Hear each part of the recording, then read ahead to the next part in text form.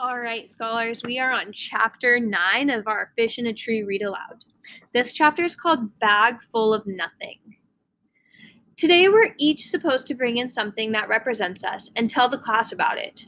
I thought of a few things I could bring, like a can full of dirt or a bag full of nothing. Mr. Daniels asks for volunteers to go first.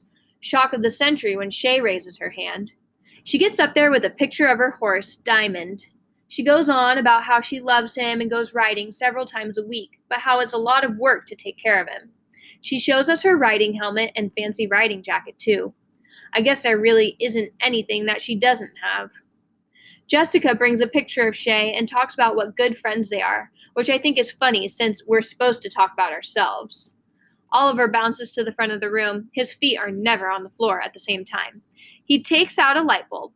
I am the giver of light. Really? Mr. Daniels asks. Well, my dad is. He sells lamps. And when I grow up, I'm going to be a salesman too. I'm going to sell hangers. Hangers? Mr. Daniels asks. Yeah, because I was thinking that it should be something that everyone has. Because you'd want to sell stuff that most people need. Because if you sold stuff that nobody wanted, then you wouldn't sell anything, right? And everybody needs hangers. Mr. Daniels smiles and puts his hand on Oliver's shoulder. Oliver, you are one clever boy. You know that? I haven't been in this school that long, but I'm going to guess that Oliver hasn't heard that said much. He falls into his chair, which tips back, but he grabs his desk, rights himself, and cheers for his own victory. Albert gets up next. As always, he wears the shirt with Flint on it and his bruises. He reaches into a brown paper lunch bag and pulls out a jar of clear liquid. He clears his throat.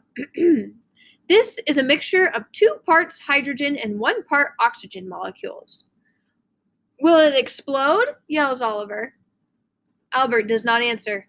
Instead, he unscrews the metal lid and drinks whatever it is. I'm silently freaked out, but Oliver goes nuts. He drank it! Did you see that? He drank molecules! Grouse! It is merely water, Albert reports. While Mr. Daniels speaks to Albert, Shay whispers to Jessica, Water? Really? That's all he's got? Shay has gotten even better at being mean.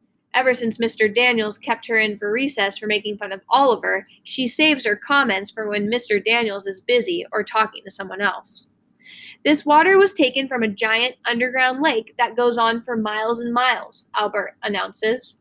It's the same water that the dinosaurs walked through 100 million years ago and the caveman drink.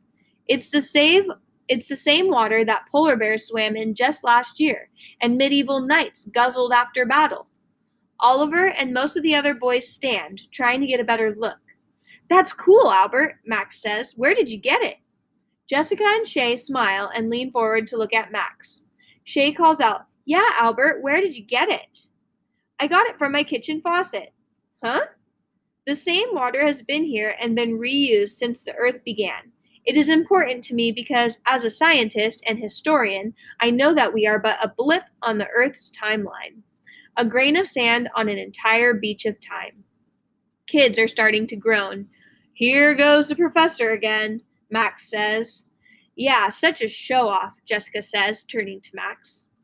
Now knock that off, Mr. Daniels says. I think Albert's idea is fascinating. How Earth has recycled its water over and over. Extraordinary, Albert. Next he calls on Keisha. She carries a small box and holds it like whatever is inside will break easily. When she takes out a cupcake, the boys argue about who will get it to eat it. This is a cupcake that I made. It isn't from a box mix. It's homemade. And why is it important to you? Mr. Daniels asks. I like to bake. I told my mom I want to start a business when I get older, and she said there's no time like the present. So this is the first one I'll show to anyone outside my family. My God, Shay whispers. She acts like she's the first to make a cupcake. It's not even decorated or anything. Shay, please keep your comments constructive, Mr. Daniels says. Yes, it is plain on the outside, Keisha says, half smiling at Shay, but it's the inside that matters. Keisha takes a knife out of her box and cuts the cupcake in half and shows us the inside. As you can see, it says Yum on the inside. How did you do that? Suki asks, and I'm surprised to hear her talk. She hardly ever says anything. I've been experimenting with making letters out of different kinds of dough. I stand the letters up in the cupcake batter and carefully cover them with more batter. Do you lick the spoon when you're done? Oliver asks. I like to lick the spoon, but my mom says too much sugar isn't good for me, so she doesn't bake much because Oliver, Mr. Daniels says, pulling on his own ear. Oliver stops right away. Then Mr. Daniels looks at the cupcake. Wow, Keisha, that is pretty impressive. I'm going to call my baking business Hidden Messages, the batter way to send a note. That's fantastic, Keisha, Mr. Daniels says. The possibilities are infinite. Albert raises his hand and Mr. Daniels points to him. The possibilities are not, in fact, infinite, as she would eventually run out of appropriate letter combinations, and the number of letters to be used in each cake would be limited as well. Also, you imply that the possibilities are all positive when it is probable that the possibilities would be equal in positive and negative outcomes. Actually, you're correct, Albert, Mr. Daniels says, but I'm an optimist. What can I say? So you agree that the possibilities aren't endless? Well, I agree from a mathematical standpoint, Albert, but not from a human one. I believe that the things we put numbers on are not necessarily the things that count the most. You can't measure the stuff that makes us human, like Keisha's creativity or how hard she'll work. Mr. Daniels shrugs. Just my opinion. Well, it seems that the part that can be measured is most important, Albert says, because that's what can be proven. Well, my fine young fellow, I think we'll have to agree to disagree, Mr. Daniels says, walking by Albert and patting his shoulder.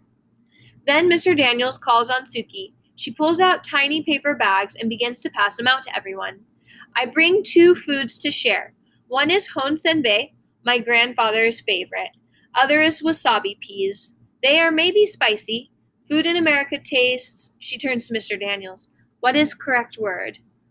All of a sudden, Max jumps up and runs to the sink, followed by Keisha and Jessica. Too hot, Max yells. The 3 push each other a bit, trying to scoop water into their mouths. Ah, yes, Suki continues. Bland is correct word. Food here is bland. She seems to think that the 3 kids at the sink are both funny and odd. I think how hard it would be to move to a different country and have to learn another language. I can't even handle one. Mr. Daniels laughs, holding the little bumpy, bright green pea between his fingers. They don't look that hot. Most people in the class are too chicken to eat it now, pushing it away. Suki looks a little hurt. Albert puts one in his mouth. He eats it, but looks like he's in pain. His eyes even water. He says with a gasp, I like it, Suki. Thank you. That Albert is nice. Oliver pops his in his mouth, but has no reaction. Oliver? Mr. Daniels asks. You don't think it's hot? Nah, I'm the only one in my family that can finish a fireball without taking it out of my mouth. My mother says I must have no taste buds at all, and my dad says... Mr. Daniels pulls on his earlobe again and says, Thanks, Oliver. Oliver's mouth is open, ready to keep going, but he says, Thanks, Mr. Daniels. Do they have some signal or something? Suki continues, These foods mean much to me because I share them with grandfather. Many things about Japan I miss, but grandfather I most miss. Also, I miss wood carving with him. He make me wooden blocks and I carve gift for him and send. So that's why she has those blocks. I eat these foods because they remind me of Japan and my grandfather. I feel sad for her. What are the crackers made of? Asks Albert. Suki turns to him. They are made of shrimp and fish bones. It isn't just Oliver who goes wild over that one. Most everyone says, yuck. And Suki looks up at Mr. Daniels, who turns to the class. Now, quiet down. Shrimp and fish bones? Shay asks. We prefer lobster in our family. Albert raises his hand. I would just like to point out that lobster is a very expensive meal now, but in the olden days it was served only to peasants and slaves, who revolted and demanded that they only be served lobster twice a week. And, he swallows, I think fish bones would have some excellent nutritional properties. Suki smiles for a second before she scurries back to her seat. Mr. Daniels gives Albert a solid nod. Next, it's my turn. What I ended up bringing in means something to me, but now I'm not sure the class would be nice about it. I decide to play it safe and say I forgot. I can tell Mr. Daniels is disappointed. Well then, do you have a pet you can tell us about? He asks. No, my mom is allergic. This reminds me of my dad crawling around the living room on all fours, pretending to be the puppy I begged for. Oliver starts to bark like a dog. Mr. Daniel says, "Too much of that, Oliver, and we'll have to give you dog biscuits. Better be careful." Mr. Daniel squints at me. "Are you sure there's nothing you can show us? Because I have a feeling there's something." I slide my hand down into my pocket and clutch my 1943 steel penny, the object I brought in for sharing today. He watches my hand, and I realize I've given myself away. So I stand and I take out the penny. My dad is in the army, and he's deployed right now. On the day my dad left, he gave Travis and me these pennies. I look up at Mr. Daniels. That's my big brother. He nods. In 1943, pennies looked weird because they were silver in color like quarters. They were made of steel instead of copper because the government needed copper to make ammunition during World War II. Then, in 1944, pennies went back to the usual red copper color. Anyway, I think it's cool. "I do too," Mr. Daniel says, "and I think it's even more cool that you told us about it." As I walk back to my seat, I think of how when Dad left, he said that when we look at the steel pennies, we need to remember that we are unique too, and also that things will go back to normal for us, that he'll be home before we know it. I really miss him. Mr. Daniels gives Oliver a thumbs up, and I think how cool it is that they have the ear-pulling signal. That way, he doesn't always have to tell Oliver that he's doing something wrong in front of everyone. I know what that feels like, and I'm happy that Mr. Daniels cares so much. Most teachers seem to like their students to be all the same, perfect and quiet. Mr. Daniels actually seems to like that we're different. That's the end of chapter 9. So for today's assignment, you are going to complete the assignment on Seesaw, and you're going to think of an item that you want to share with us, an item that's important to you. You need to think of what that item is and explain why it's important to you. Directions will be on the Seesaw post.